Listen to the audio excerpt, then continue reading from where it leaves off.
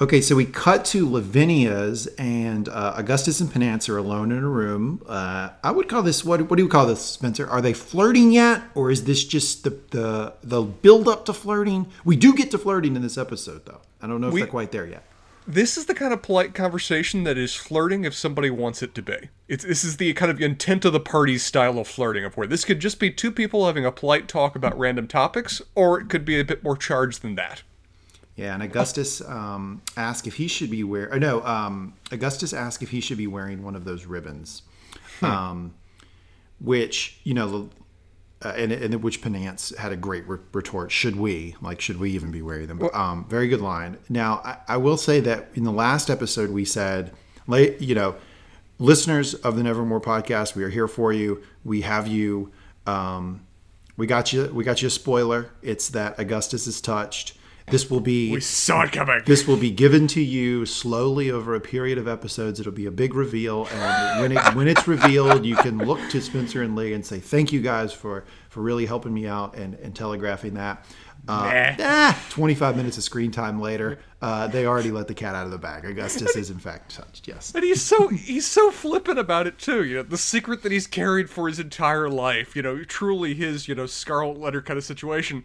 Just kind of casually drops it in conversation as if they're both completely on the same page, which I guess that little look that they kind of shared in the moment there when they're having Mary's beam connect them, I guess they were on the same page, but I don't know how much we were.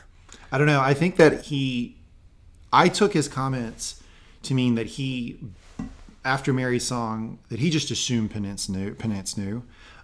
So she did. Yeah, she knew, so he might as well say it. And then I also thought there was a little touch of like, hey, we got this secret, right? Me and you got a secret. Me and you together, just the two of us. A secret. We should talk about it just together, me and you, right? That sort of deal. Penance asked him if he knew before the opera, and he said he'd had moments where he'd always been keen on birds. And I'm like, where is this going? Then he drops this one on us. I dreamt I was a crow. Spencer. Dreamt I was a crow. Oh my God. And he proceeds to explain that he had dreams of being in a crow and flying, and then after it happened when he was dreaming, one day it happened when he was awake. Now, for the uninitiated, this is exactly what Bran Stark is in Game of Thrones. He's a warg! to the point that he even starts when he's dreaming. And then it actually something that he's able to harness and start to do on command when he's awake. But it comes introduced to the character when he's dreaming, and it starts with, I know in the book in the show it's the Raven, but in the book it's the crow, the three-eyed crow, and he starts the line with "I dreamt I was a crow." My question for you, Spencer, is obviously we are going to have a field day with this, with jokes that Augustus is now the three-eyed crow that he has to get north of the wall, and one day he will be the king who could not stand. But my question for you is, were the writers aware of what they're doing? Because HBO loves to give little subtle nods to other shows. How could they not have been? I'd almost wonder if it's contractually required now that HBO has a certain character be in the form of a green seer, be in the form of a warg. Because this is so perfectly on the nose. It's so perfectly on the nose even where it isn't exactly the same. That it is distinctly corvids. It is crows and magpies, but it's not ravens like the show. So the fact it's not even exactly the same, it seems even more that it's making a reference to Game of Thrones. Yeah, I'm currently on a Game of Thrones rewatch because HBO is pushing the hashtag marathon.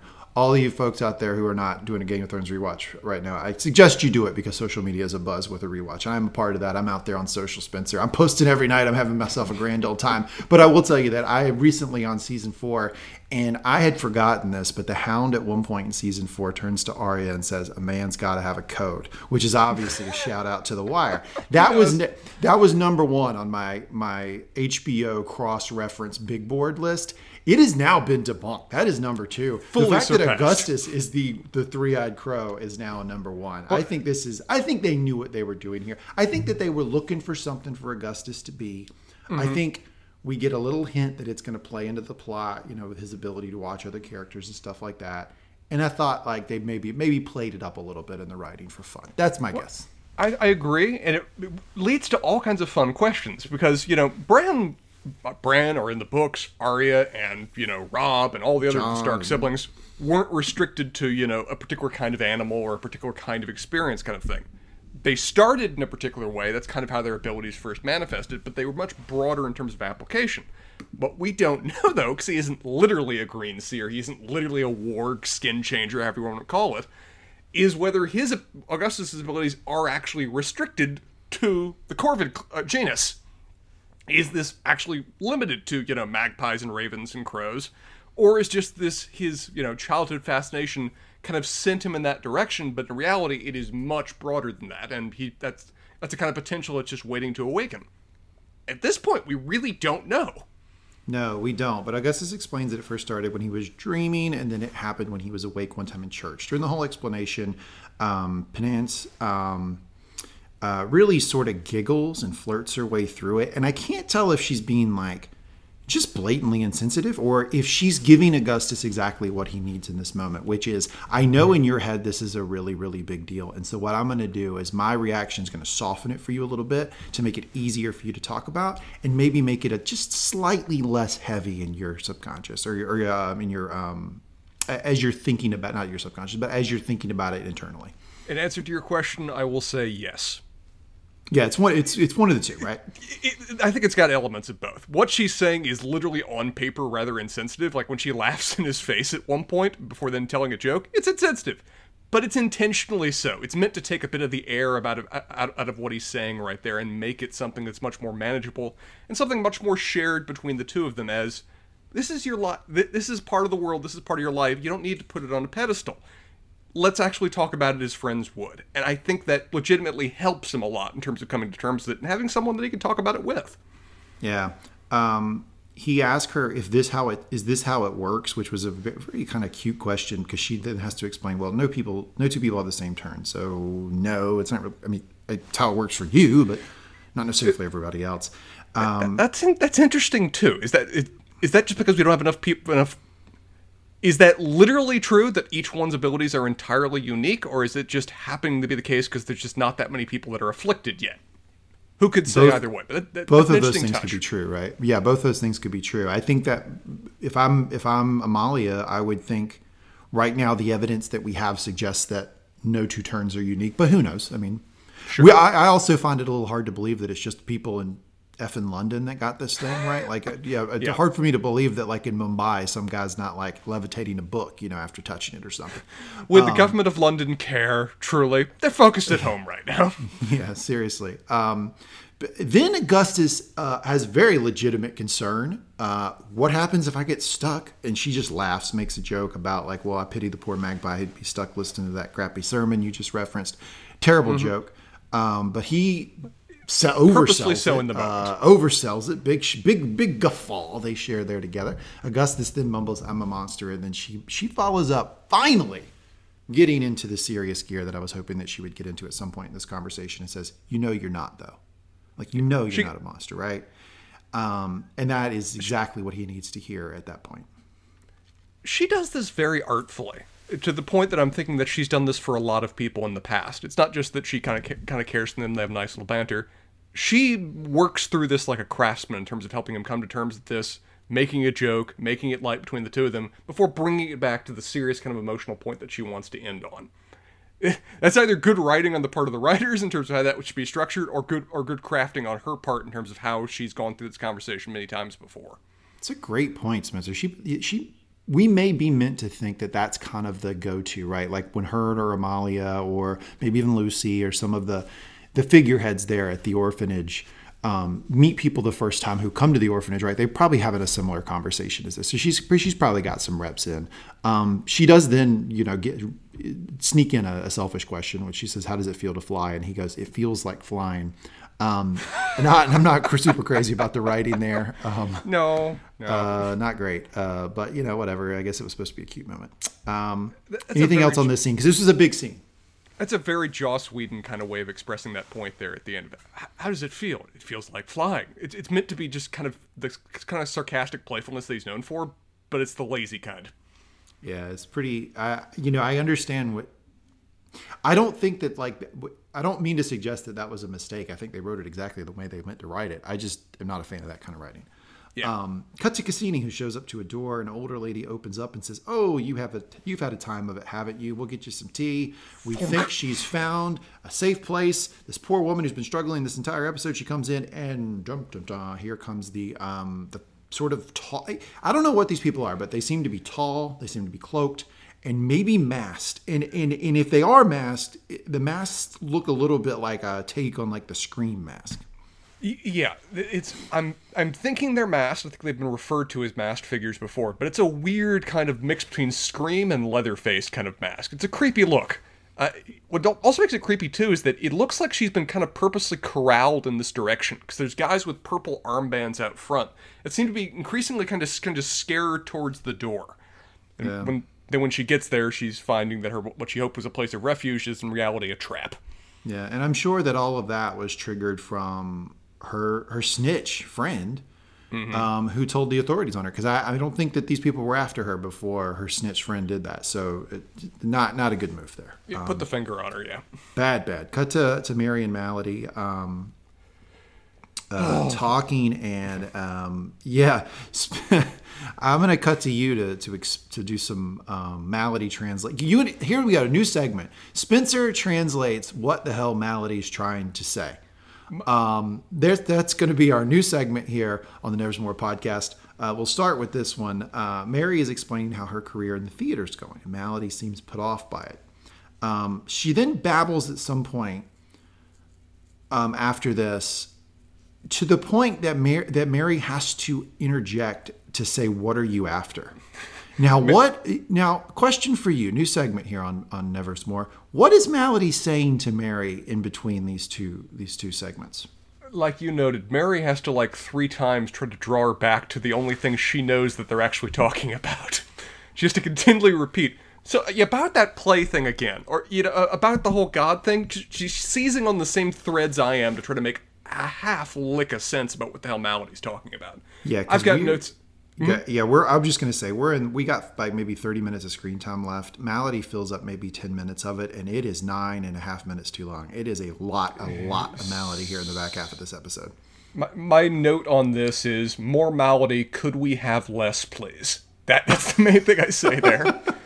I've got notes on God, demon, song, the woman who sheds her skin, who's coming and wants his song, gears crushing gears, he means it to hurt. It's all seems to be wrapped around this kind of God delusion thing, that this process of pain, this process of being abused is all part of God's plan to some end goal, that this suffering is what is actually intended for us to walk the path ultimately to salvation. It is a popular kind of interpretation of the pain of the world. It is there. It seems to be one she's seized in to come to terms with what is a life of abuse that's made more recently all the more unpleasant. But good God, does it go in circles and hoops and loops as she goes through this? Yeah, it doesn't make a heck of a lot of sense. What appears to be, though, and this is interesting, the woman who sheds her skin, if she actually means that as something rather than just this mad drivel that we're getting out of her, it seems to be an element of prediction that Amalia is coming. She refers to Amalia pointedly in that way, and later seems to be specifically expecting Amalia. Is that just a reasonable deduction? Is that a certain element of prophecy on her part? Is that some joining between the two, given their shared history? I don't know, but it becomes a cogent thought that later demonstrates an element of rational thought and anticipation that we see out of her later that we didn't really know to expect. So, yeah. I don't know. My theory on that is that she knows a little bit more about Amalia than maybe everybody else does. Because remember that line to the Beggar King, "This isn't my face"? I think she knows a little bit she knows some secrets about Amalia and maybe what Amalia is dealing with, and her powers that everybody else doesn't know. That's my guess. It definitely seems the case. It's just a question of whether is she again being annoyingly poetic about how she refers to her, or is there actually something about this whole changing skin, changing face thing? I don't know. I've been currently writing it off as just being annoyingly poetic, but as you've continued to ponder, we don't know the full scope of Amalia's abilities yet, much less her history. Yeah, I don't know that I wrote out notes as to try to figure out what Malady was talking about here, but I don't think it's really worth going through other than kind of what you pointed out, that she she seems to have some connection with God. She seems angry at Mary for having a connection with God herself that is almost undeniable for Malady. She doesn't like that. And then she does seem to be like doing the bring it on move with Amalia in the conversation. She wants Amalia to come. And then she ends it with, they say you shit when you hang, which, I think I'm noticing something here is I'm not quite happy, or I'm not quite enjoying how they try to end dialogue, how the writers try, because they try to end on something that's kind of like a little light and funny, and like I mean, obviously this is foreshadowing to the scene we get later about the hanging, but like I think it was also Malady trying to be funny. It's just so phenomenally cringy. Like it's just really hard to watch. That cringy kind of summarizes a lot of these scenes that are involving Malady. I don't particularly enjoy them. I'm not sure whether it's poor writing or not particularly interesting acting, or it may be perfectly on the nose acting, but it's just crappy characterization. But either way, these are rapidly becoming for me the nadir of any episodes that they are in. And that holds true here too. But one thing to note there that I did find a little bit interesting is that part of the reason she seems to resent Mary is that Mary embodies a fundamentally different nature of a relationship with God. Is that Mary's kind of what she represents or stands for is kind of implying a certain hopeful and benevolent relationship with God, a kind of caring relationship with God through the nature of her abilities and what that may represent, which is utterly opposed to what Malady stands for and believes about what the nature of being connected to God is. So they're kind of the two are kind of almost morally opposed on that point. Yeah, for sure. I think we can go ahead. Well, you remember how they said Fred Astaire was like the triple threat? He could dance, he could sing, he could act. Yes. So this Malady thing is a triple threat in the other way for me. I don't like the writing, I don't like the story, and I don't like the acting. Like it's the triple threat for me. It rounds the bases, Spencer. I'm hitting all the metaphors, but I don't like any part of the Malady thing. And it's very unfortunate because as I started this episode by saying I did like this episode a lot better. I am starting to enjoy the show. Mm-hmm. I just fear that they're setting up Malady to be such a big part of it, and we already don't like the fundamental building blocks of that storyline. It's going to be a little hard to stomach, in later episodes. I think it's a fair point, and also let me compliment you. Was in no way expecting you to make a Fred Astaire reference to brilliantly prove your point. Kudos, sir. Well done. Thank you. Yes. The cultured man here. For with the people. Cut to Mundy talking to Amalia. I'm starting to like the Mundy Amalia thing. Like can we get like CSI like London 1899 with the two of these as a spinoff? I think the two of them solving crimes is just great. I'm enjoying it. Favorite part of the episode. I love the kind of relationship the two of them put together here. I love the banter that they have. I love the teamwork that they put together here. It is so good. It annoys me that how many different shows within show we get in this that I have to wait to keep coming back to that, because that's a touch of something I want to keep coming back to.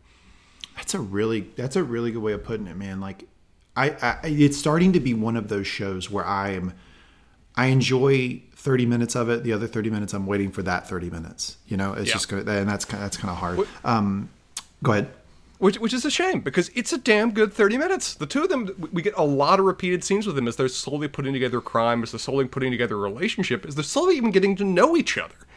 And it's really well done and fun. The two of them have some excellent... when I say chemistry, I don't mean it in the romantic sense. I know what you mean, though. Yeah, I agree with you. They do have chemistry, but let's not ship them. This is not a shipping situation, Spencer. It's just the two of them seem to get along, and they have a respect for each other pretty quickly that they developed. Let me reassure you, as a person who is new to the shipping concept, saying that this is not a shipping situation is the worst way possible of trying to diffuse the fandom from going there. Uh-oh, I might have accidentally started a shipping situation with the two of them. I don't think that's where this needs to go. They just seem to have respect for each other. Absolutely. Mundy's trying to get a handle on her ripplings, which, to give Mundy a little credit, it is complicated. He sort of summarizes it by saying they come and go, and she doesn't really know when they're going to come true or not. And Amalia then hits him with, quote, "Every day's an adventure." Mundy then asks a great question. Can you change the rippling after you've seen them? I think he says something wonderful question. Pretty good. He's like, well, can you see the beach and go to the forest? Like, can you change it after you see it? And She says no, but she says no in a very like no, and I would have had follow-ups there if I was Mundy.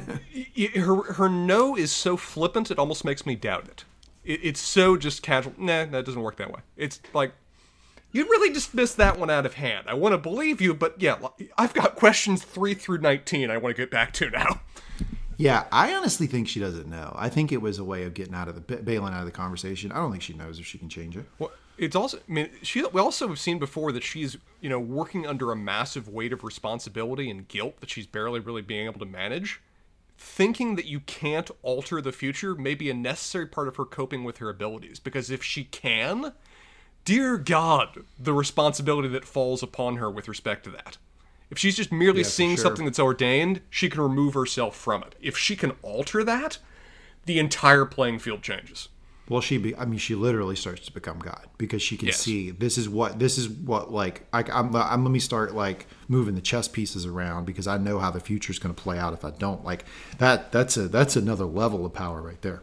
Absolutely. And what this scene now lets us as the audience know, and I like how they've let us come to knowledge about this, is that the little flashes she's been seeing are flash forwards of what is now going to happen next. Apparently punching the ever-loving shit out of Malady in a dank cellar somewhere. Well, I did score the first 2 rounds 10-8, 10-8 Malady, so I don't think Amalia liked that very much when she listened to the podcast. So they're reviewing a rippling she had when she's punching Malady. Amalia says when it happens, she mostly feels calm, that she's had more experience with violence than she would like, and Mundy posits if that's due to her late husband. Amalia doesn't seem to want to answer. And I think Mundy immediately acted very well by Ben Chaplin here because I think Mundy's like, whoa, oh, hold on, I think I hit too close to the truth there. And he bails out of that real quick. I'm glad you mentioned the acting there. Among the acting of the various extensive cast we have in the show so far, I think these two are the best. And I think that's part of the reason that the scene works so well between them is that the actress, I'm blanking on her name, but the actress who plays Amalia is so delightfully understated. Laura Donnelly. She can convey a lot of emotion without raising her voice or without seemingly just over-expressing. And Frank Mundy, too, he's an interesting character where he's got a lot of barriers, but like you said, every now and then he really shows a lot of humanity and a lot of nuance to him that I really appreciate. I think that's partly reflected on excellent acting that's going on there as well. For sure. Amalia is discussing Malady, how she probably was exposed to violence and intense religiosity when she was younger. Mundy says Malady is mocking God and religion. Amalia basically says no, that in her interpretation, Malady just really like loves God maybe and is trying to please him in her own weird way. Mundy then asks where Mary fits in all this, and Amalia says she doesn't think she really does. Quote, Mary makes you feel love, which is terrifying for someone like her, which I think Amalia like has the finger on the pulse here of Malady pretty well in this conversation. Malady felt a power greater than pain. Do you think Mary might cure her? Is it ever that simple? How much is Amalia not only talking about Malady here, but talking a little bit potentially about herself? Because that seemed like a bringing out of your own kind of demons kind of way of explaining the situation. Yeah, certainly. I mean, I think there's an implication there that she could be talking about herself for sure. Yeah, I don't know if she's like overtly doing it, but yeah. Particularly with the framing that they gave us, because she immediately offers this interpretation the moment after Frank Mundy makes a reference to, her ex-husband and the abusive relationship that she had with him kind of thing. And she describes Malady in the kind of confines of being in love with your abuser, the abuser in that situation being God. Yeah, I'm starting to prep our notes for our segments, and one of the questions we got here from a listener corrects me in the pronunciation of penance. It's actually penance, she says. It's supposed to be penance. No, we pronounce it like Southerners, damn it. Okay, so I'm going to try to. I've already like ingrained myself as penance. I'm going to try to say penance going forward. I think this person's probably right. Like when I read that, I was like, ooh, yeah, probably so. I'm not sure that I can remember them saying her name on screen, so I'm not 100% sure, but I'm going to try to say penance.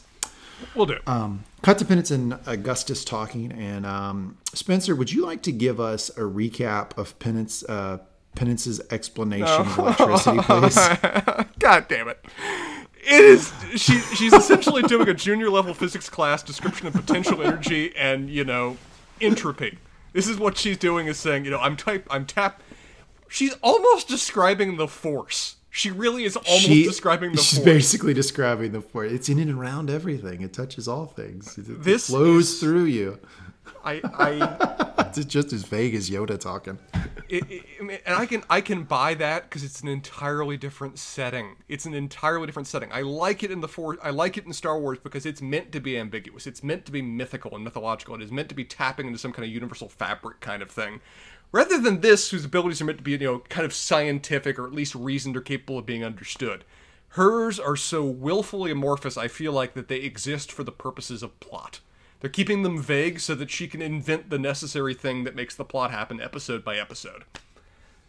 Yeah, I saw that and thought, yep, Spencer is hating this. Augustus compares it to some bird phenomenon. Is Augustus going to be that guy? Yes. So like when you're at a party and you're like, well, what do you do for a living? Well, I work in contracts. I mean, basically what I do is, oh yeah, well, there's a bird that does that. Like, do you think that that's like kind of the guy that he's going to become? Compare everything to Bird Guy? Yes. And yes. It's a bad look for him. And I'm rooting for him. It's bad luck. Yeah. It's one of those people I sympathize as a socially awkward person in the world that you often find a central thing that you can kind of like tie things back to take part in conversations just so you feel comfortable. But his thing is birds, and that's a stretch in almost any conversation that you were in to really tie them back to bird behavior. I do find it funny that like you regularly refer to yourself as someone who's like not good talking to women, not good talking, socially awkward. Yet you're a podcast host, so what did you do? I guess it doesn't matter. I blame you. It's easy when it's just the two of us talking. I guess maybe. Harriet busts in to explain that some of the Harriet is the Indian lady. She busts in to explain that some of the men have been wagering on if Lucy can break the statue of Aphrodite in the garden. And Lucy is down from when we see her. She's disappointed. Yeah, and it's absolutely something I'd be doing at that party. By the way, I mean, first off, this concept that I would be at all scared of the touched people, I that would be out the window as soon as they came in. And I would be like, wait a second, what can you do? Well, I can just sort of break things when I touch it. It's like, how fast? I was doing the math before I start going, can you break that? Can you break that? Let's try that.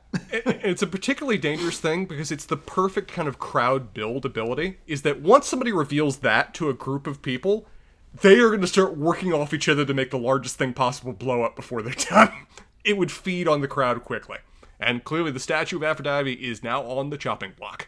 In comes Lavinia, and we have a very tropey scene, which is you have young, socially awkward guy finally finds someone that he likes, not in the same social class as him, and you have the authority figure in his life coming in and dropping the hammer and saying, we don't get with the likes of them. And, and the trope continues through the episode where then he takes that advice and then he lashes out at her and then she gets upset by it. I've probably seen this story in 100 different television shows or movies. And that's exactly what it is. Lavinia just comes in basically and says, hey, look, everybody's, kind of talking about the two of you in here together. You can't be with her because she's touched, because she's lower class than you. Because she's Irish, man. Yeah, she's Irish. She does say, I guess, you're not really built to have a mistress. I mean, she one thing I like about Lavinia, she's eminently practical. She's like, well, you could, I guess, just have her as a mistress, but you're not really built that way. You're not going to be able to do it. You can't marry her, so why don't you just tell her to buzz off, basically. Which, like you said, it is the kind of conversation that would have been it's very era appropriate, but because that's a kind of era appropriate thing that would resonate with modern audiences, every single period drama has to have this conversation at least once, maybe twice, maybe make it a key theme of the entire damn series. So it's gotten tropified to all hell, given our love of period-place dramas sit during this particular period and era. It does annoy me to a certain degree. One of the ways that it's fun to frame it, though, and this really kind of hinges on what your perception of Lavinia is at this point versus where it necessarily ends up in the episode, is how much is she speaking for the benefit of her brother and her family, or how much is she necessarily speaking for the benefit of, how are we agreeing to pronounce her name? Penance. Penance, thank you. I'm going to forget that in 5 minutes. She's not at all speaking for the Penance, I don't think. That's my guess. In a different kind of show, or a different kind of show and a different kind of person saying it, she might have been, in the sense that the future you're painting would be purely for your own benefit and offer her no hope of future progression and probably only offer her an opportunity to being ostracized. But I agree, Lavinia is in no way going at it from that perspective. Her perspective is, you will protect the family name, damn it. I know you're not emotionally capable of doing that, so I'm browbeating you right now. Yeah, and it's like I also so if I have a complaint about this episode, it's that Just one? Yeah, I might have a few. I'm going to say maybe my number one, other than way too much malady, is that we're getting a lot of storylines that are familiar to me that I can buy into, that I'm totally down with. And this one, this sort of like Augustus and Penance having this like burgeoning romance, and then it being struck down by Lavinia, and then Augustus acting out, and then Penance like dealing with the fallout of that. I'm cool with that. Like, give it to me. Like, sure. It's fine. My problem is that I don't know if they felt like they needed to, like, they were worried that this show was going to get canceled or something, because it's happening very, very fast. Like, yeah, for even Lavinia to have the conversation with him to say, hey, this is like too much and you need to basically cast her off. I would hope that conversation would come after more than like 10 minutes of discussion, like around a cocktail party. Like it just seems to happen very fast. And then him acting out and telling her to fuck off basically happens very, very fast, considering the fact that they've had like, 2.5 minutes of conversation with each other. And then her crying about it and being super upset seems unearned too. So it's like it all happened very fast. It's very compressed, but bear in mind, this is the same episode where we have Lavinia revealed as possibly the big bad of the series at the end of it. They are accelerating everything more than they need to. Yeah, for sure. Anyway, anything else on that?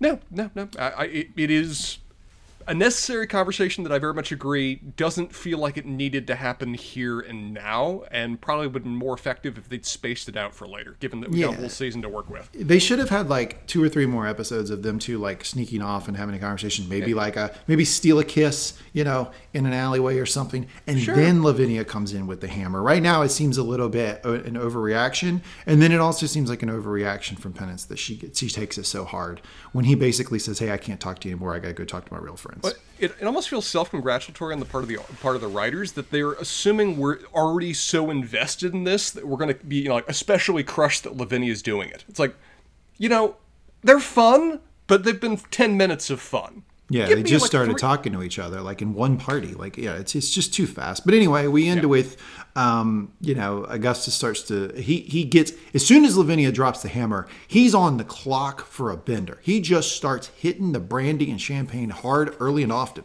And he's just beating it. And he then tells her, basically, I can't talk to you anymore. I got to go talk to my, quote, real friends, which seems to crush Penance.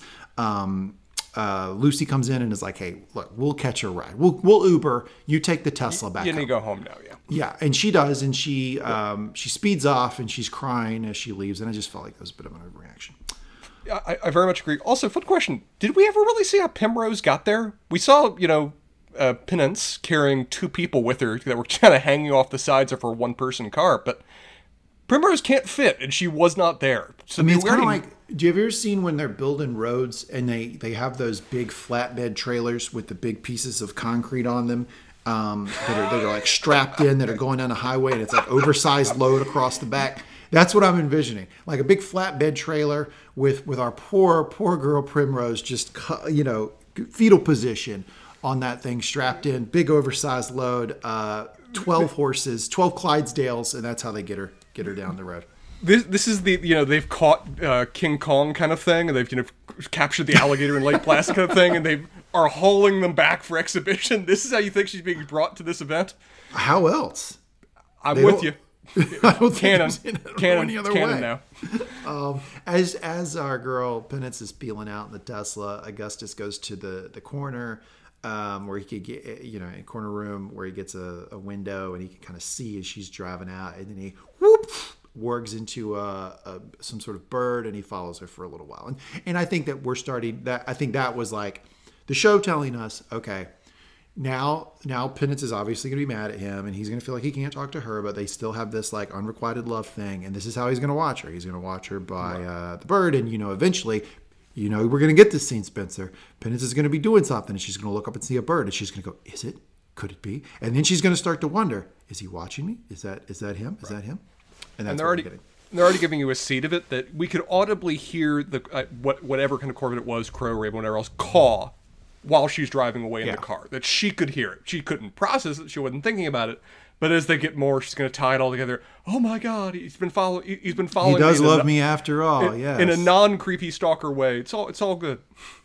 Yeah, absolutely. Cut to Amalia and Mundy talking. He's sharing what he knows about Melody's gang. Apparently, they had a very nice suite for a while. This is what I would be using my turn for right here, ladies and gentlemen. They had an extremely nice presidential suite for like 3 weeks because the Colonel's turn is he convince you of anything he says. And he kept telling the manager that he was Prince of Wales, which, shout out to the Colonel. I'd be doing the same exact thing, and I'd be in some baller suite myself. Well, you want to do shout-outs? Shout out to Mundy with his legwork he's been doing as part of this investigation. Because previously they've been kind of writing off, he's been unsuccessful, isn't doing much. This man's put together an impressive amount of research and data about where they've been, how long they were there, about who was present, about what they did. He's put together a very thorough investigation. Kudos. This man's a competent detective. Yeah, for sure. He is. He's more than just the drunk who was left at the altar who likes to beat up the suspects, I think. That's what we're getting. There's more to him than that. It's interesting What? It's interesting they keep mentioning the drunk beating up the suspects thing because they've told us that like 4 times. We haven't really seen it yet, even though it's his, apparently reputation in London. Either thing. We haven't seen him beat up a suspect. We haven't seen him drinking either.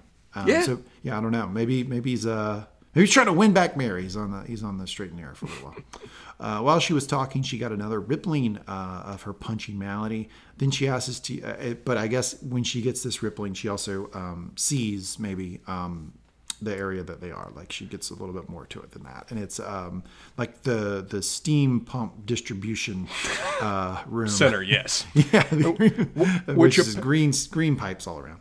Which apparently is a prior place that they've been based before because it's got an exact picture of it up on Mundy's big wall.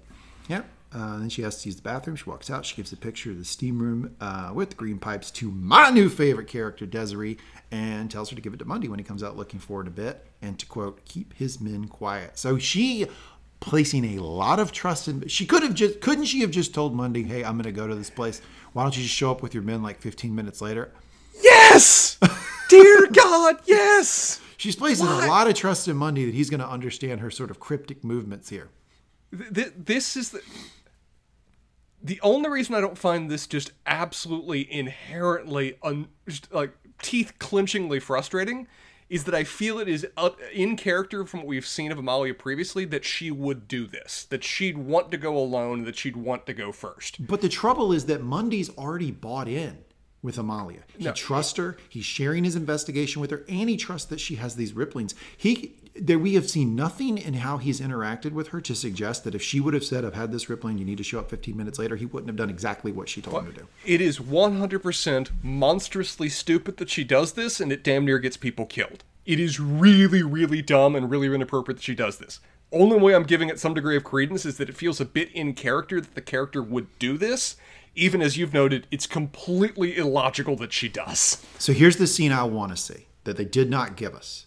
I want to see Mundy walking out and be like, where the fuck she go? And going up to Desiree.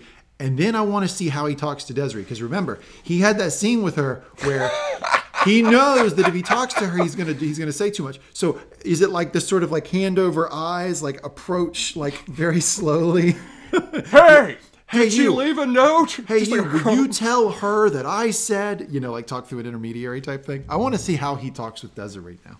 Paper airplanes. Writes it on notes and throws it at her. That's what I'm expecting now.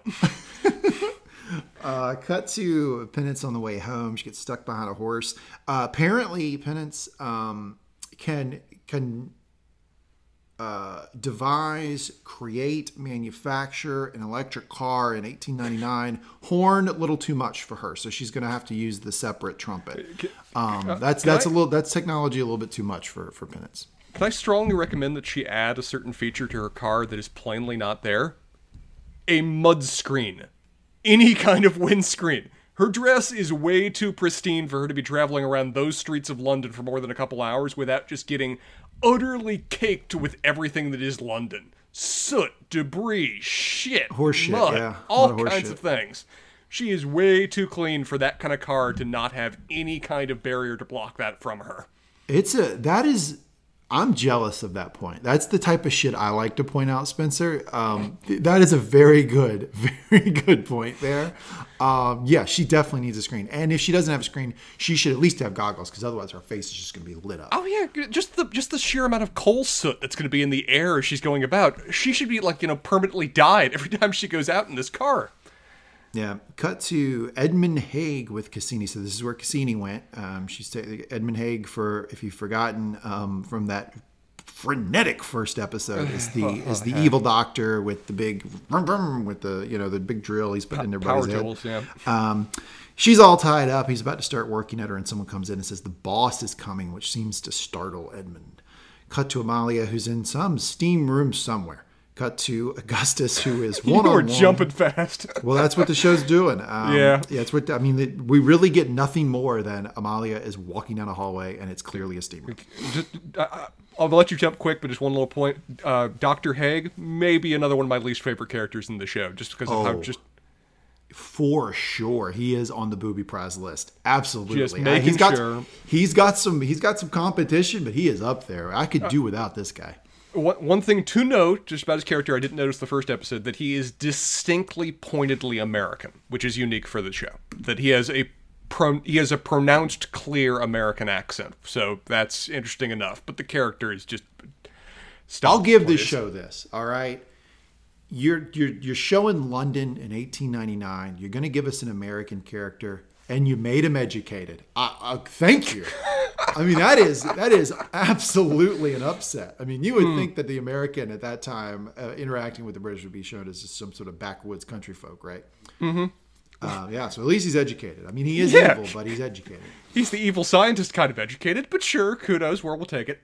Cut to Augustus, who is, he shows up to the Ferryman's Club, it looks like. Mm-hmm. And it is very... Well, you know it's exactly what I envisioned it. You know what Sex Club this reminded me of? Remember the one from Succession? Yeah, I do remember from that Prague, the episode Prague. Yeah. Yeah. When they take I'm blanking the name of the characters. I have to relook those when we watch for the next season. But when they take one of them for a bachelor party, they take them to this kind of weird sex club. It's almost the exact same place they go.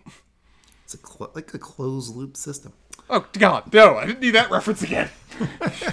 Cut to Amalia. She's in the steam room with dark green pipes. She's wearing the goggles, which it becomes very important later. She takes a turn, and Bonfire lets her know she's going the wrong way. So she's clearly being steered, and she seems okay with that. Mm-hmm. Cut to the Ferryman's Club, and oh boy, Spencer, HBO needed to fill up those nudity bars. He is greeted by Hugo. What has happened to Hugo? Hugo is wearing like a gown. He's wearing and a gown. Makeup, it seems, and he seems drunk. What the hell kind of club owner is this guy? I wanted to ask you about the makeup, because that guy's caked with makeup, right? Yeah, he's got a lot of makeup on, and he's wearing like a lady's nightgown. He's strange. He got dressed for this occasion, and I don't know what occasion he thinks this is, but apparently it's that. And he has the gall to call out Augustus for being drunk, which I thought was like, a little pot kettle situation. Well, to be fair, there's levels of being able to handle your booze. They're both drunk, but what it took to get them there is a remarkably different thing. Yeah, Hugo's been drinking. I mean, we already see that he wakes up with wine in the morning, and Augustus has been pounding. I think they said brandy. I think is what he smelled of. He'd been pounding brandy. He had like two. On the other hand,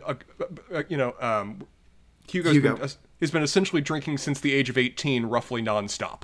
Yeah, pretty much. But he does at least seem, while he looks strange and he looks very different than we have seen him before, he does at least seem to be in his element. He seems to be having a lot of fun. They look at a performer, and Augustus immediately realizes she's touched. This confuses Augustus and the audience, by the way. It confuses all of us too, because the last episode, Hugo didn't even seem to know who the touched were. He seemed like, I think I said he was like the guy writing the book report when he didn't read the book sort of deal. Like, well, I don't know, like they're different. They're, like that sort of deal. Now all of a sudden he knows enough about him. He's got him employed in the Ferryman's Club. And he's implying that this is new, too. That this is, he did a complete 180 and saw an investment potential after the massacre happened. Which amazing, this guy. So here's what I'm supposed to understand about Hugo.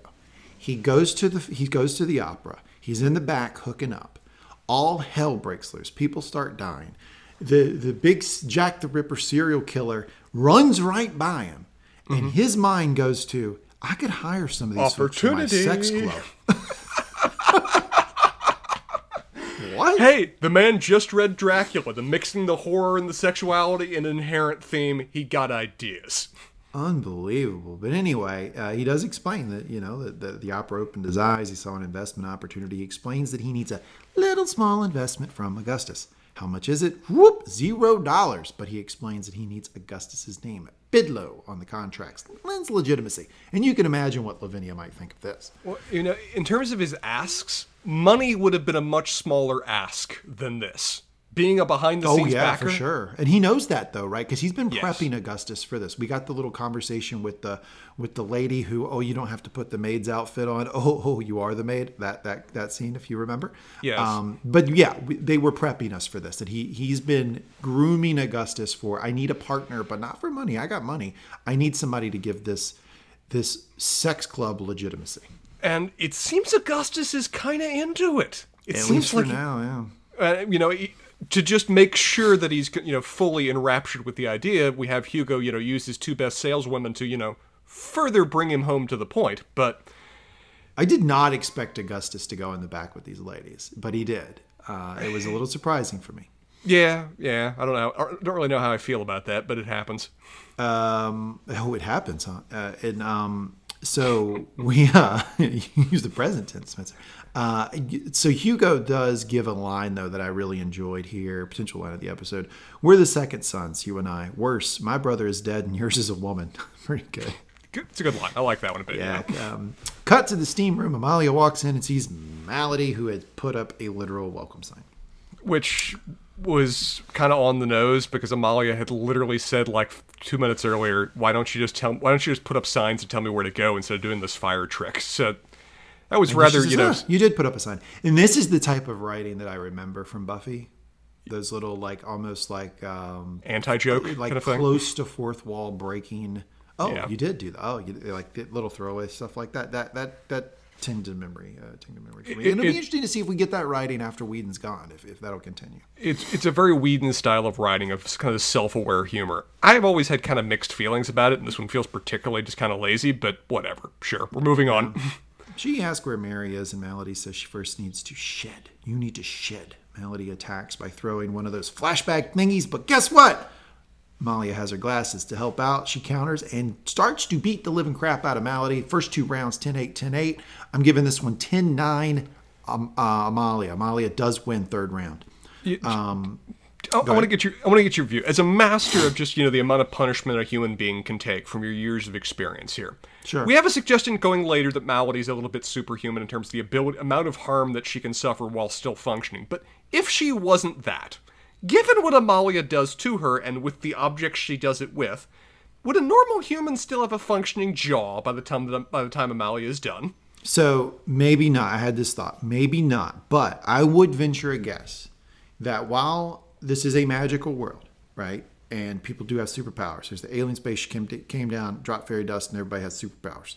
I still think that Malady has mental illness. I still think she's probably schizophrenic. And schizophrenic people, not on the whole, I'm not saying every single one. I'm saying that they because they're operating sometimes in non-real, they're mixing reality and hearing things and seeing things that aren't there. Sometimes will tend to have a little bit of a higher pain tolerance. And so my thought was this might be someone who her mental illness predisposes her to being able to take a punch because, her mind is just elsewhere kind of deal. I think that's a reasonable enough interpretation that is in some way limited by what we will see later involving a certain gunshot to the chest. But we'll get there in a minute. No, yeah, that's different. But I'm talking about during the fight scenes here. Yes. But anyway, Amalia clearly wins this round, which she was just itching for another round, by the way. She could not wait to get her back between the ropes. We hear... so then they start talking. And Amalia drops this one, potential line of the episode. All your pain, all your rage, at some point it's what you are. And pain despises hope, I know. But Mary's song isn't just hope. We can gather people like us and make sure your angels can't hurt anyone else. Mm-hmm. During the back and forth, Malady asks if Mary is Amalia's new best friend. Amalia, I don't know how to do this. This riddle me shit. It's beneath you. That point was of self order. Point of order. Gonna have to respectfully disagree with you, Amalia. I don't think it's beneath her. I don't think much is beneath the writing for Malady. I don't think nothing's below this. Yeah, this is another bout of self-aware humor, I feel, and it's one I can just appreciate more because, man, Amalia, I'm right there with you. This is what needs to be said in this moment of, what the hell are you saying? You just made a Nietzsche quote. I got that much, but then the rest, just start punching me again, please. And at this point, Malady motions up, and we see that Mary is on a ledge up above with a noose tied around her neck. Malady again says that Amalia is the person who needs to shed her skin. Amalia says, "You mean dress?" And Malady says, "Your friend." So I am just all over the place confused here because I thought where we were going with this was Malady had some knowledge about Amalia and the fact that Amalia like literally is either like changing skin or changing bodies or something that would tie in with what she said to the Beggar King. Yep. Well, now she says you need to shed your skin, and Amalia seems completely confused by what she's talking about. Says, "Do you mean dress?" Because she, famously lost her dress in the last episode, and now she says you're friends. And then it seems to be, well, no. This whole time, what she was talking about is the fact that I guess they were friends when they were kids, and they lost touch. And Malady has been following her on Facebook, watching her updates. Been getting very passive aggressive, and is now very upset with her. This is the Facebook feed stalking friend that's just unhappy. Yeah, absolutely. With where you are. They lost touch. They used to be best friends when they're like maybe in like 6th grade they said they'll be friends forever. Malady took it to heart, and now Malady's been just following her on social all this time, and she's just really disappointed in the way that Amalia has approached the relationship. Does she still have the left half of the best friends forever necklace that she still keeps with her at all times, kind of thing? Probably. But they did seem to go by different names back then. I mean, obviously, I would guess this lady didn't go by Malady when she was like in elementary school. But what were the names they said? Molly and Sarah. Molly and Sarah. Yeah. And so Molly is Malady, and Sarah is Amalia. No, I got that out backwards, right? Yeah, I'm guessing that Malady refers to Amalia as Molly. Yeah, makes sense. And then her real name is Sarah. Okay. So that's my interpretation. And this confirms in my mind that all of these references to changing faces have just been poetic bullshit, that she's, effectively just kind of, wearing a different mask than she did when she was younger to escape from her prior life or whatever else. And like you said, it really just come across as like the old jilted friend that's disappointed to have been left behind. There's an implication kind of here that there's some element of a betrayal, that something to do with maybe the insane asylum, that, they may have both been going, but one got away and the other one went. Maybe. But it's so hard to tell through all the bullshit that Malady says. Well, and if that's the case, though, we saw Malady getting hauled to the insane asylum 3 years ago, right when all the alien spaceship was going down. And at that same moment, we saw Amalia jumping in the river. So it may very much be that, one got away from what was happening, but the reason she didn't really go back or check in was that she was going to commit suicide.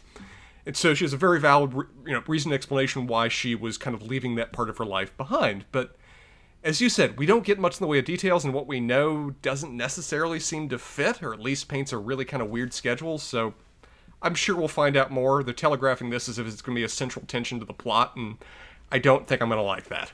Yeah, I don't know.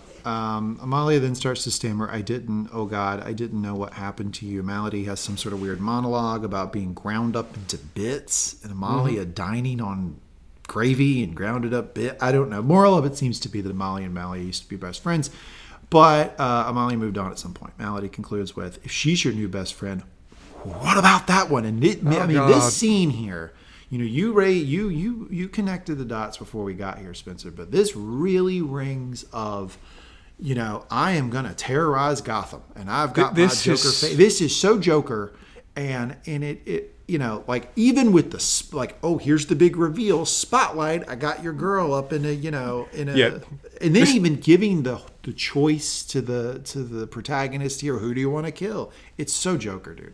This is even like Jack Nicholson Joker. This isn't even Heath Ledger kind of Joker. It's definitely got elements in terms of the grunge factor, but it is such annoying kind of showmanship This is so on the nose Joker that I find it kind of frustrating and can't really take it seriously. So practical point here, question is Malady explains this. So they're both on ledges, maybe two stories up in this big steam room, and they both have a noose around their neck, and it looks like the rope is connected to each other by a pulley in the center. Now, yes. Malady says, shoot one, save the other. Shoot me. Yeah, they both die. If you shoot one, how does it save the other? I'm a little confused on how the shooting one saves the other.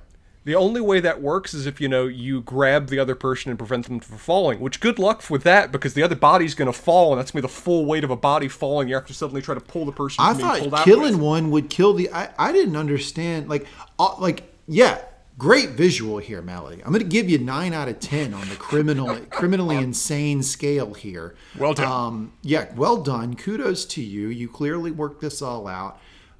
But you did not stick the landing with the here's a gun, now shoot one to save the other. Never made any sense to me. It clearly didn't make any sense to Molly either, because what does she do? Shoots herself. Yeah, she finds a very much third option kind of thing. The only way that works is if you either somehow shoot the rope, which, okay, good luck with that kind of pistol during that period, and they seemingly would just push the other person off anyway. Or when they just push the person over the ledge, yeah. Yeah, or you are expecting the lackeys to try to prevent the other person from falling when suddenly the weight of the other body is pulling at the end of their rope, which, again, good luck with that. So I don't get it. It's perfectly possible Malady didn't necessarily think it through either. It didn't make a lot of sense. It was a striking image, though. We did get this sort of striking image. And then we did get this sort of okay, well, now we know Malady is in that sort of criminally, sort of insane, but in a very showy way. You don't know, you might see the next victim that they kidnap, on Hanging by Big Ben or something, right? Yes. It's she's in that realm of criminal now. And how many goons does she have in this room? It seems like a lot. There's a lot of people that are apparently under the employ of whatever operation she is with. Well, she's promising. She's writing a lot of false checks here. She's promising they'll get turned if they just follow her a little longer. Do they get workers' comp for this kind of job as a hired goon lackey? I'm always uncertain how that works. Yeah, unclear what the reporting structure is, but I do hope I'm reporting to Bonfire. She seems to be the only one with any sense in the group. Bonfire is not in management. She is clearly a hired contractor. She gets her 1099, and that's how it works. Gosh, she's the only one that seems remotely reasonable. But anyway, so presented this choice, which doesn't make a lot of sense, but the choice as illustrated or as presented to Amalia is you need to kill one. You need to choose your best friend. The other one will be saved. Or if you shoot me, then they'll just kill both of them. Amalia points the gun to her stomach, shoots herself. This Malady freaks out and says something along the lines of, if you die, I can't terrorize you. Basically, I can't hurt you if you die. You need to not die. She freaks out. Amalia shoots Malady, and I don't know if it's a cap gun. I don't know if it's a bulletproof vest. I don't know what it is, but the shot seems to do absolutely nothing to Malady except knock her back a little bit.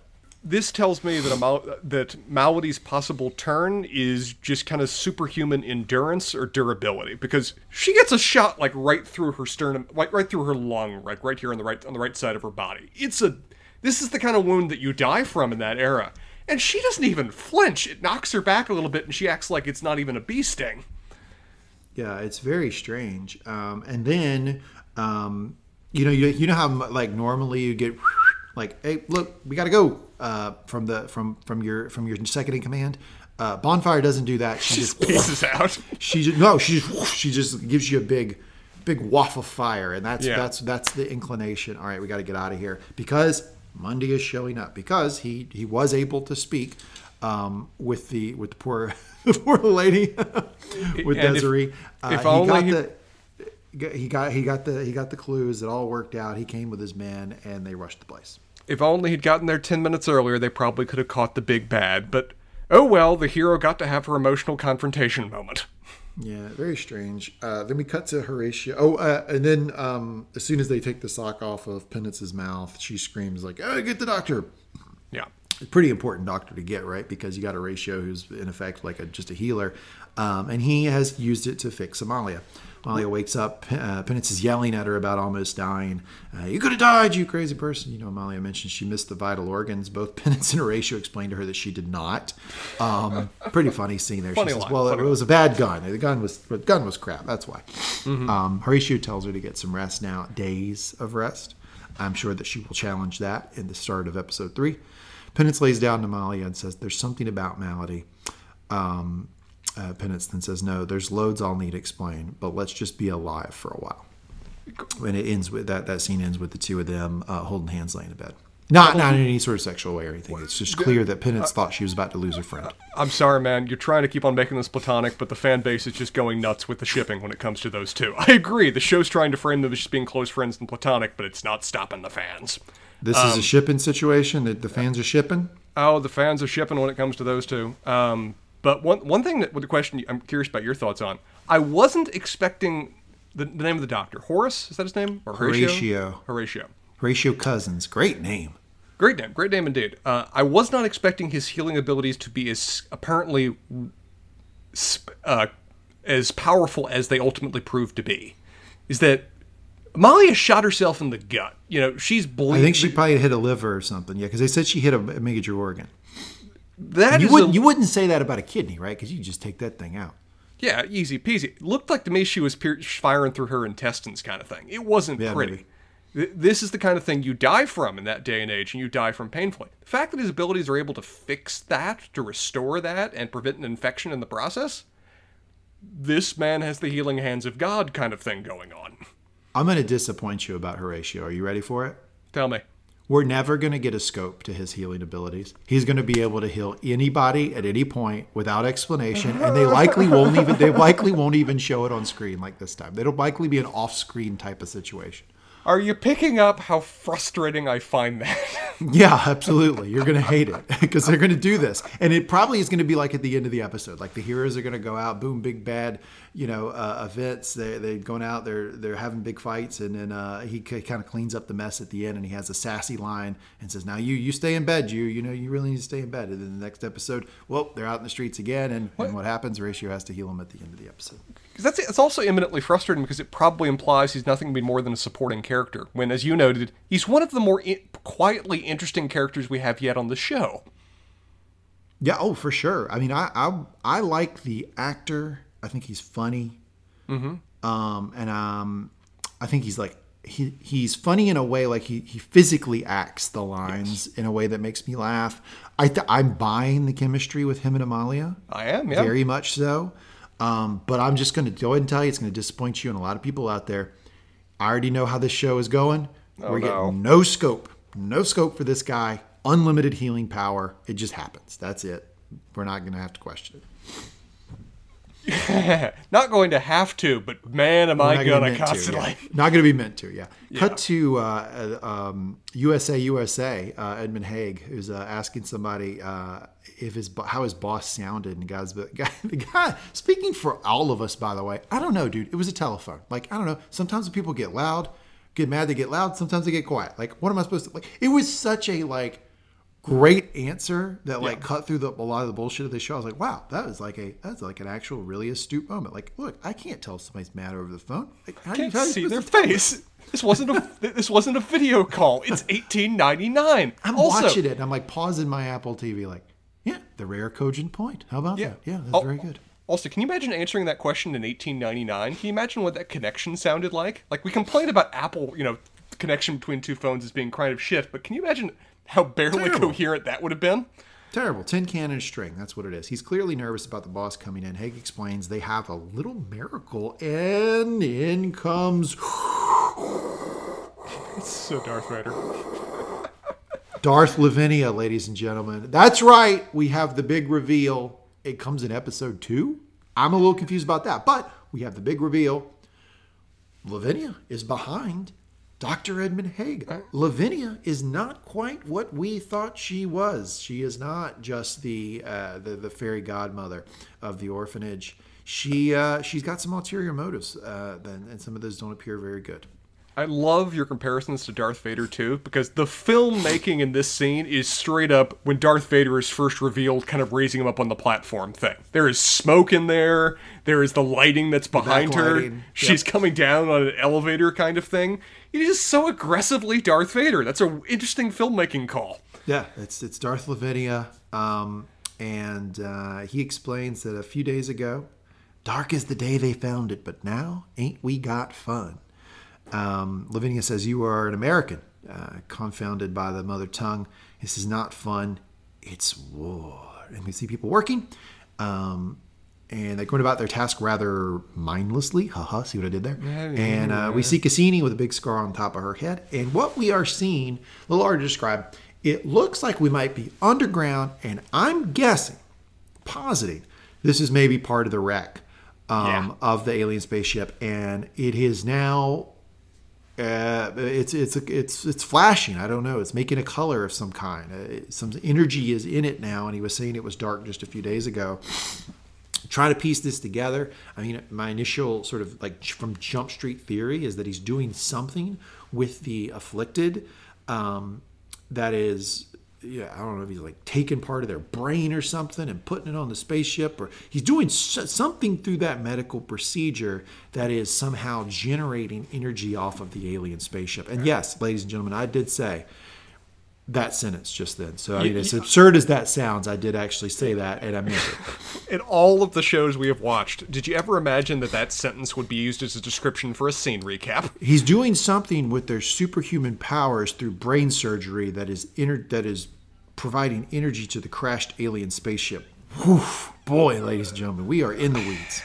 I mean, my interpretation of this scene is, I mean, we don't have much to work with. I agree with you. This seems to be some kind of like core of the alien ship that we saw fly over. It looks kind of similar. It seems like it's still very active and kind of pulsing kind of thing.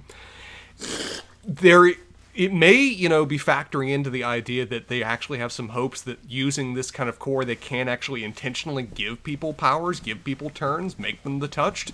And maybe that's kind of their hope by which they're doing this. And that could factor into why Lavinia is running the damn orphanage so that she can learn more about them and their abilities so that she can actually weaponize or commercialize this kind of thing. So she has a pipeline to the afflicted to bring to him? Very possible, because it appears to be, notably, we see Miss Cassini among the workers that are there with a monstrous surgical scar along the back quarter of her brain. I mean, they're drawing the parallels to the lobotomized. Like they've done something to her brain because she's walking around mindlessly, just like moving rocks. Well, it's interesting too because lobotomy is the prefrontal cortex. It's severing the connections that are happening in the very much the front of your brain between in the frontal lobe between the prefrontal cortex and the anterior region. So it's very much in the front. This, way back here, doesn't really have much to do with that, but it makes for one hell of like a Planet of the Apes surgical scar kind of reveal moment. And is this being done, like you said, to kind of purposely harvest part of their brains? It's being reduced into mindless working drones that don't complain? If so, why are you using the afflicted for that purpose? Yeah, why don't you just... I mean, this is 1899 London. Use poor people. Yeah, hire the damn Chinese. You got options here, people. There's a lot of immigrant populations that people won't miss if you just want to use them and discard them afterwards. But, yeah, absolutely. But we are now done with the recap. We are end of episode 2. Go ahead. We skipped one scene I want to talk about briefly because it had a fun moment in it. What is it? Frank and Mary talking. Oh yeah, I didn't care about that scene. Go ahead. You tell me. Okay, Frank and Mary basically talk about where they're basically having a talk where Mary's now been rescued. She's going to stay at the like, I can they refer to as an orphanage. It isn't. They're all damn adults, but whatever. It's an orphanage. She's going to stay there. B&B. The X-Men Professor X's bed and breakfast. I like that. That is wonderful. I think they would really get better recruiting if they advertised it as breakfast included. They left that off the pamphlet, and that was a major oversight. Always very nice. Always convenient in the morning to have the breakfast ready for you. Isn't it nice? Yes. It's just lovely. She's going to stay there because she doesn't really feel particularly safe anywhere, so why not stay with the people that seem to understand better what's going on than anybody else? Their conversation is kind of doing in-rounds about what their relationship is, where Frank clearly wants to ask her about what happened. Even starts to, but she kind of puts him off that now isn't the right time for it. And he kind of, chastened agrees that, can I call on you later? Can we talk about this more thereafter else? But it's kind of a certain element of they clearly still care for each other, but they're still trying to come to peace with why things happened the way they did and why they probably won't ever be back together. And they're both clearly friendly, they both clearly still care for each other, but it's not really clear what the next step of that is going to be. But one line I just kind of liked from Frank, because it's that kind of weird line that has a lot of emotion behind it. When he's leaving, he turns to her and says, "I'm sorry for your terrible day." And it's a tiny little line. It's a very kind of almost juvenile kind of statement. But it's that kind of juvenile statement that almost can have more power behind it than something more complex could in terms of expressing that thought. For it's just a legitimate statement of empathy that he clearly means. And it clearly is something that really means a lot to her that he said. Here's why I didn't like it, why I would just skip right over it. Mary then responded with, I always thought I'd be the one saying that to you. And you know what, Mary? You know what? You're getting the benefit of the doubt from everybody because you got this magic song. But how about you still can say that to him? You know what? You still can say sorry, Mary, by the way. I know that he was batting way out of his league here. And even getting a date with you. But you can still say sorry for leaving you at the altar. I'm completely on the same page with you there. I fundamentally agree with Mary that right now is not the time for that conversation. She just went through all kinds of hell. Let her come to terms with that first. But he absolutely 100% deserves an explanation. They can't avoid that conversation. She owes him that. She doesn't have to be with him. Absolutely gets to make her own choice and own calls in life. Had all rights to not go through with a wedding, whatever else. But as a person that you cared about, purportedly loved, you need to have that talk with them. It's only fair to them, and Frank deserves it. You ready for some life advice with Uncle Lee for all the kiddos out there? Damn straight. I missed this segment. Okay. All right, kids. When you're going through life, you're going to have relationships, and you might get in a situation where you're going to get married to somebody, you decide not to, and you leave them at the altar. This may happen to you. In movies, at least. Yeah, sure. It may happen. Regardless of your reasoning, you may have very good reasons out there for leaving somebody at the altar and not getting married. You have to give them an explanation. I mean, this is one of my universal rules. If you leave someone at the altar, Spencer, it doesn't matter what your reason is. You have got to give them that reason. You can't just haul off and never talk to them again. Unacceptable. Yeah. Only Julia Roberts. Karma's going to get you again. Karma's going to get you. Only Julia Roberts in movies gets away with that shit. That's not something that happens in the real world. You've got to have that conversation. And in this situation, Mary's only getting away with it because she's just astonishingly gorgeous. If we had learned, she also had a near-death experience. Come on, whatever. If the audience had learned that Mundy had left her at the altar, do you understand how fast all of the Nevers fans out there would be on Mundy's ass? Nobody gives a crap that she did it. It'd be the easiest way to frame him as a permanent villain in the minds of the fandom if he'd done that. Yes, it is a bit of a double standard going into play here, but it also could be a certain. I think in some ways we're almost more critical of this scene because with every other time they've done this, they've done that conversation happening in the same overly, chocked full episode. So the fact they're delaying this one out just frustrates us all the more, given that they haven't done that with anything else. Yeah. So, kiddos, Uncle Lee's here for you. If you have to leave somebody at the altar, if you have to, give them an explanation after. And by the way, if you think I was wrong about anything I just said there, I'm just fucking around. It's almost like factoring into your Winston. It's almost like factoring into your Winston Churchill that if you have to kill somebody, it costs you nothing to be polite. If you have to leave somebody at the altar, it costs you nothing to explain why later. Just let them know. Just give them a phone call. This is and I know kids nowadays, you don't like the phone call. I understand. This deserves the phone call. It's another thing from Uncle This Lee. Isn't a text moment. If you leave somebody at the altar, this is not a DM situation. You have got to give them a phone call. No, come on, dude. I think this merits like an Instagram message. I think that's really all you really get out of this. That's what a DM is, Spencer. I know. I'm agreeing with you. I thought you were confused about Instagram. No, I know you're not on Instagram, so I was wondering if you were really. You were mocking the concept, and I was saying, no, this is very much that level kind of thing. Okay, I didn't know how familiar you were there I'm with the knowledge on Instagram. For anybody out there who's trying to find Spencer on Instagram, you can quit looking. You ain't gonna find him. Good advice, yes. Have an account, right. You'll never find it. You're never gonna find Spencer on Instagram. All right, so here we go. We are done with the recap. We are going into our segments. Our first segment is Best Line of the Episode. I alone am Emperor of Best Line of the Episode. Spencer will supply me with some nominations. I will designate Best Line of the Episode. Then we will go to our favorite character arcs. And then we will award the Booby Prize for least favorite character arc. Spencer, do you want to jump into Best Line of the Episode?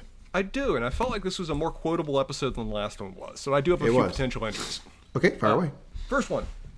This is the conversation they're having when Frank Mundy and gang are kind of raiding the orphanage, or raiding the bed and breakfast. Sorry, I got to keep it right. Right marketing. Of when Julia, I think it's Julia, says to her, Frank Mundy, you're the one that likes knocking suspects about, even though they's as innocent as Christmas.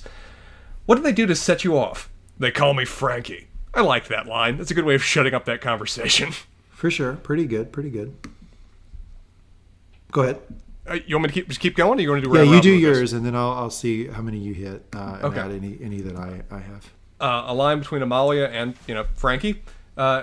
It got caught on something like Cinderella's shoe. Please tell me you haven't been trying it on every girl in the kingdom to see who it fits. Enjoyed that kind of little playful banter. Pretty good. Line from Lavinia. This is something that Penance needs to understand when it comes to Primrose. When a kitten reaches 10 feet, they call it a tiger. Good point. Though she is very much still a prim little girl, she's a little girl writ large. Writ large, man, you're on fire. Let's see here, what other ones I got. One from Lavinia. It's society doing nothing is how we panic. Great line. Yep, very good. I'm off to drink lunch was hilarious, and I had to pause to laugh that one through. That was strong, and if you weren't watching it with the subtitles, you might not have heard that one. That's a really good line. They should have had that when they were doing posts on that. They should have made that a little louder. Another one from Lavinia. Lavinia had a few good lines this episode. Gilbert Madison and I agree on almost nothing. It's the bedrock of our friendship. I have friendships like that, and they're some of my closest friends, so I'm completely there with you on that summary of that kind of relationship. Strom Thurmond and Ted Kennedy. As you summarized, that was a perfect way of describing that. This one, as you said, it was a dumb joke, but it was a purposefully dumb joke. Well, if you're up there, pity the poor magpie that has to listen to that sermon. It was a funny line from Penance. I liked that quite a bit. Work with me. You don't have to agree. You just have to hear them. Couple more. I got one. Go ahead. This from Amalia. I do have a mission. I didn't ask for it. I'm not cut out for it, but it matters and it requires sacrifice. That was fun because she didn't even mean to say that too. It was flowing out of her due to Desiree. I missed the vital organs. Wait a second. No, that's not that. No, that was. She said this. She said this right before she shot herself. You're right. Melody. Yeah, gotcha. Okay. The funny line you already mentioned. I missed the vital organs, you idiot. No, you didn't. No, you didn't. Oh, I thought either you don't know how anatomy or you don't know how to aim. Well, it's a bad gun. It's a funny line. That was a good exchange. Very strong.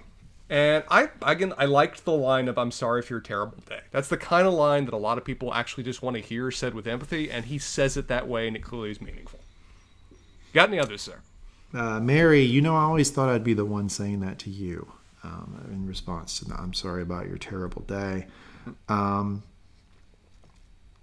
This is not fun. It's a war. I actually did not particularly like that line. That was the purposely kind of let's think of something dramatic to end an episode on kind of thing. So here's going to be line of the episode. You ready for it? I'm ready.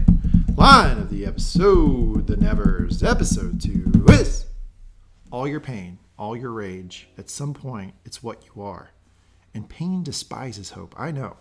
But Mary's song isn't just hope. We can gather people like us and make sure your angels can't hurt anyone else. Now, look, is it the best line we've ever heard in popular media? Of course not. But we're still in the introductory phase of the show. I'm still trying to figure out what it's going to be. Lines are going to be important. Because if you've been with us on the GOT Got Questions podcast or Magnum Talks TV podcast, and you know this segment, Spencer's supplying me with lines. A lot of times we like to nominate fun ones that we find funny, or ones that we find interesting. But what I usually select is something that gives us an indication of what the writers are thinking, what they're trying to do with the show. Mm-hmm. So I kind of thought maybe this is it. I thought it was, we're trying to establish Amalia is not just the good guy. She also has some empathy here for Malady, and trying to give us an indication of why Mary's song is so important. And maybe it's because it can be, like you said, this sort of the siren song, right? It can bring let's bring everybody under this big umbrella, and we can start to take care of all these people who are touched and are now ostracized from society because of it. I often bring the lines that I find are really written, but in terms of the parameters for what wins this segment, I absolutely agree, because it seems to be telegraphing the direction of the plot, particularly when it comes to Mary. That Mary is integrally important to where the show is going and what role she'll play in terms of connecting the I'm not to call them the mutant population, but sorry, that's a different show together. So yeah, I'm right there with you. I think it's a good pick. Thank you. That was best line of the episode. Now we will go to favorite character arcs, and when we're done with that, we will award the Booby Prize. Spencer, who's your favorite character arc of episode 2? If you're going to let me pick, dude, I'm picking Amalia, just because that feels like the obvious pick. I'm going to make you pick somebody different this time around, but she has had the most... she is clearly the main character, it seems. I think this episode has hammered that home. I love how the actress is playing that role, and I love the interaction she's getting with other characters. The interactions she had with Frank were delightful. They were some of the best material the show has done yet, probably. The interaction she had with Malady appear very important, and they're some of the only scenes that I actually tolerated interacting with Malady, so, kudos. And we're getting more and more slowly, appreciation on slowly, about what the nature of her abilities are, and also what the nature of her past is, and how that informs her present. So that's legitimately interesting. And again, the actress sells it well, so I actually kind of like that character arc so far. Yeah, I'm going to pick...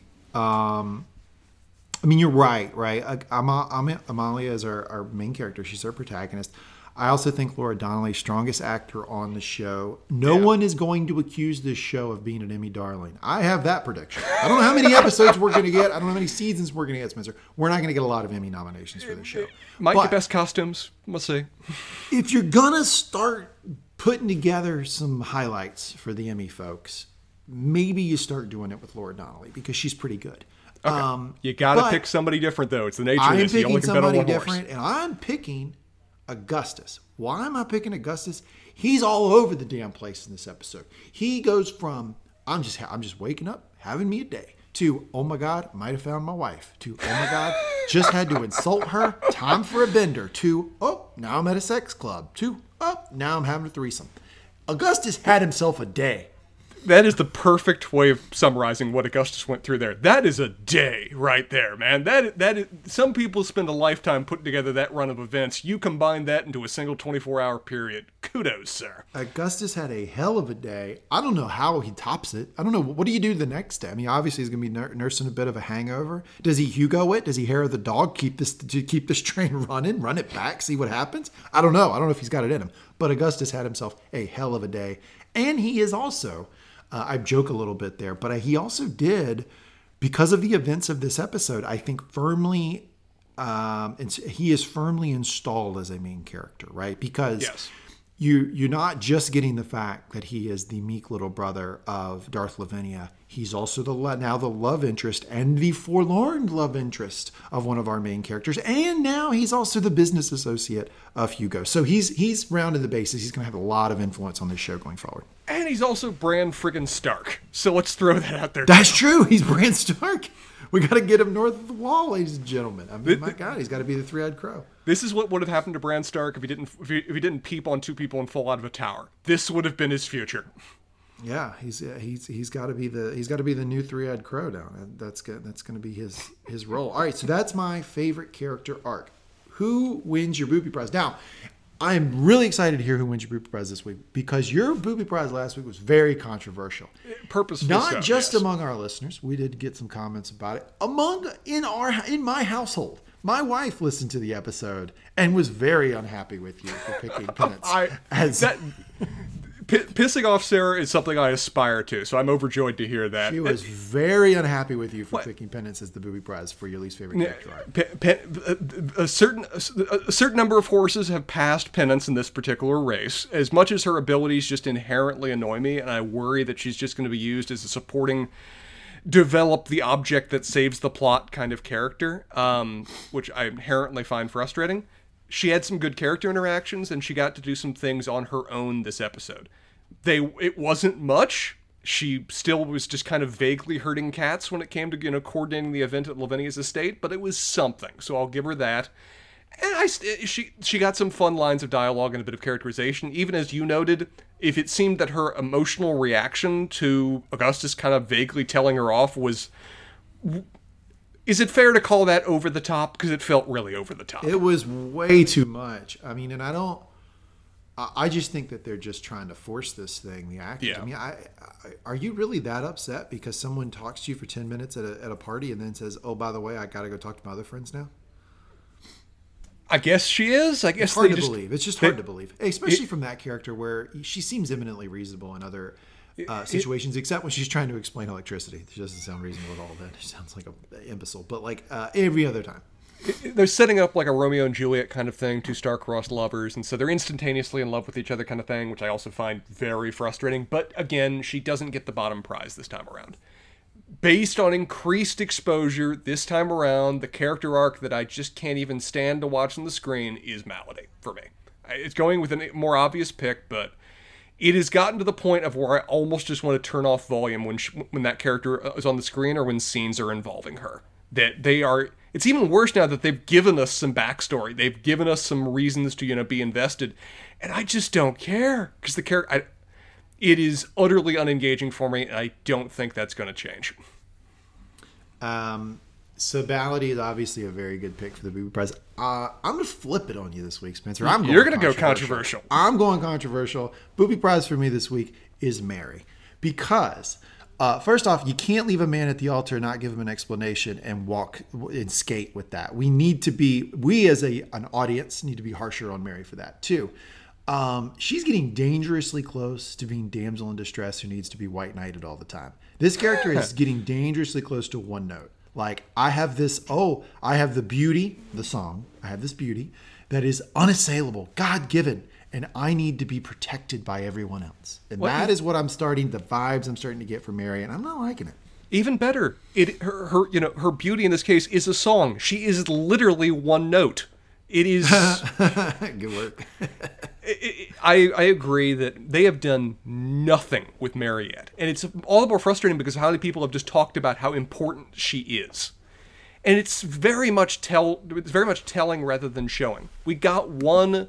very interesting, unique scene involving her, and then we've spent an episode and a half just talking about how important it was rather than actually making it feel real.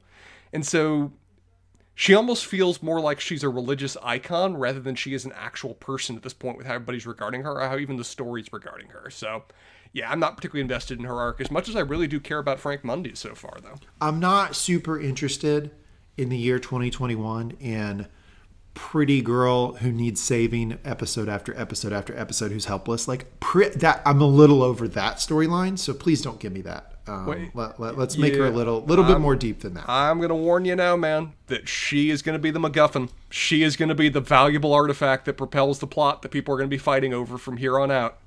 Get used to it. It's what it's going to be.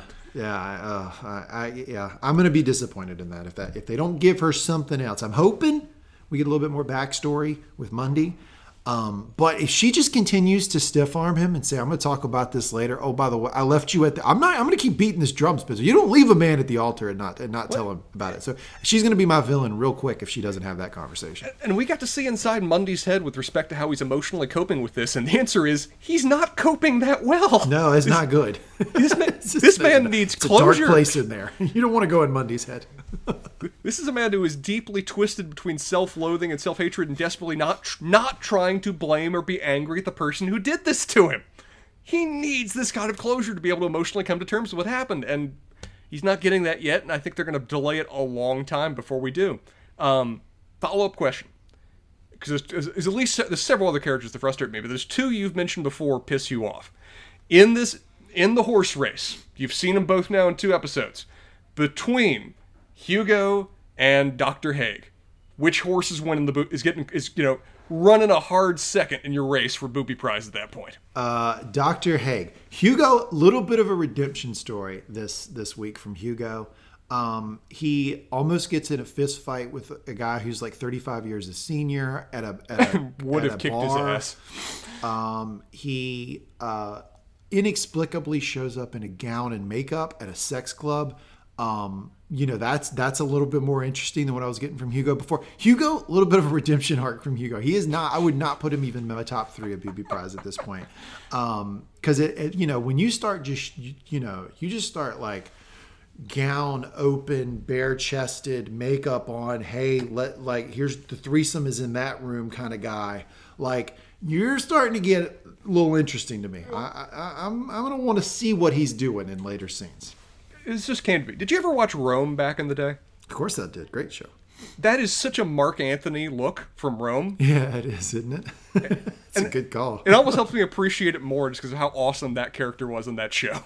Yeah, that's a good call. And it's, look, that places him at a level of like interesting that's a little bit above some of the other characters. And then he sets Augustus up with the old heave-ho into the room with the two ladies. That's also pretty interesting too, because Hugo seems like the type of guy.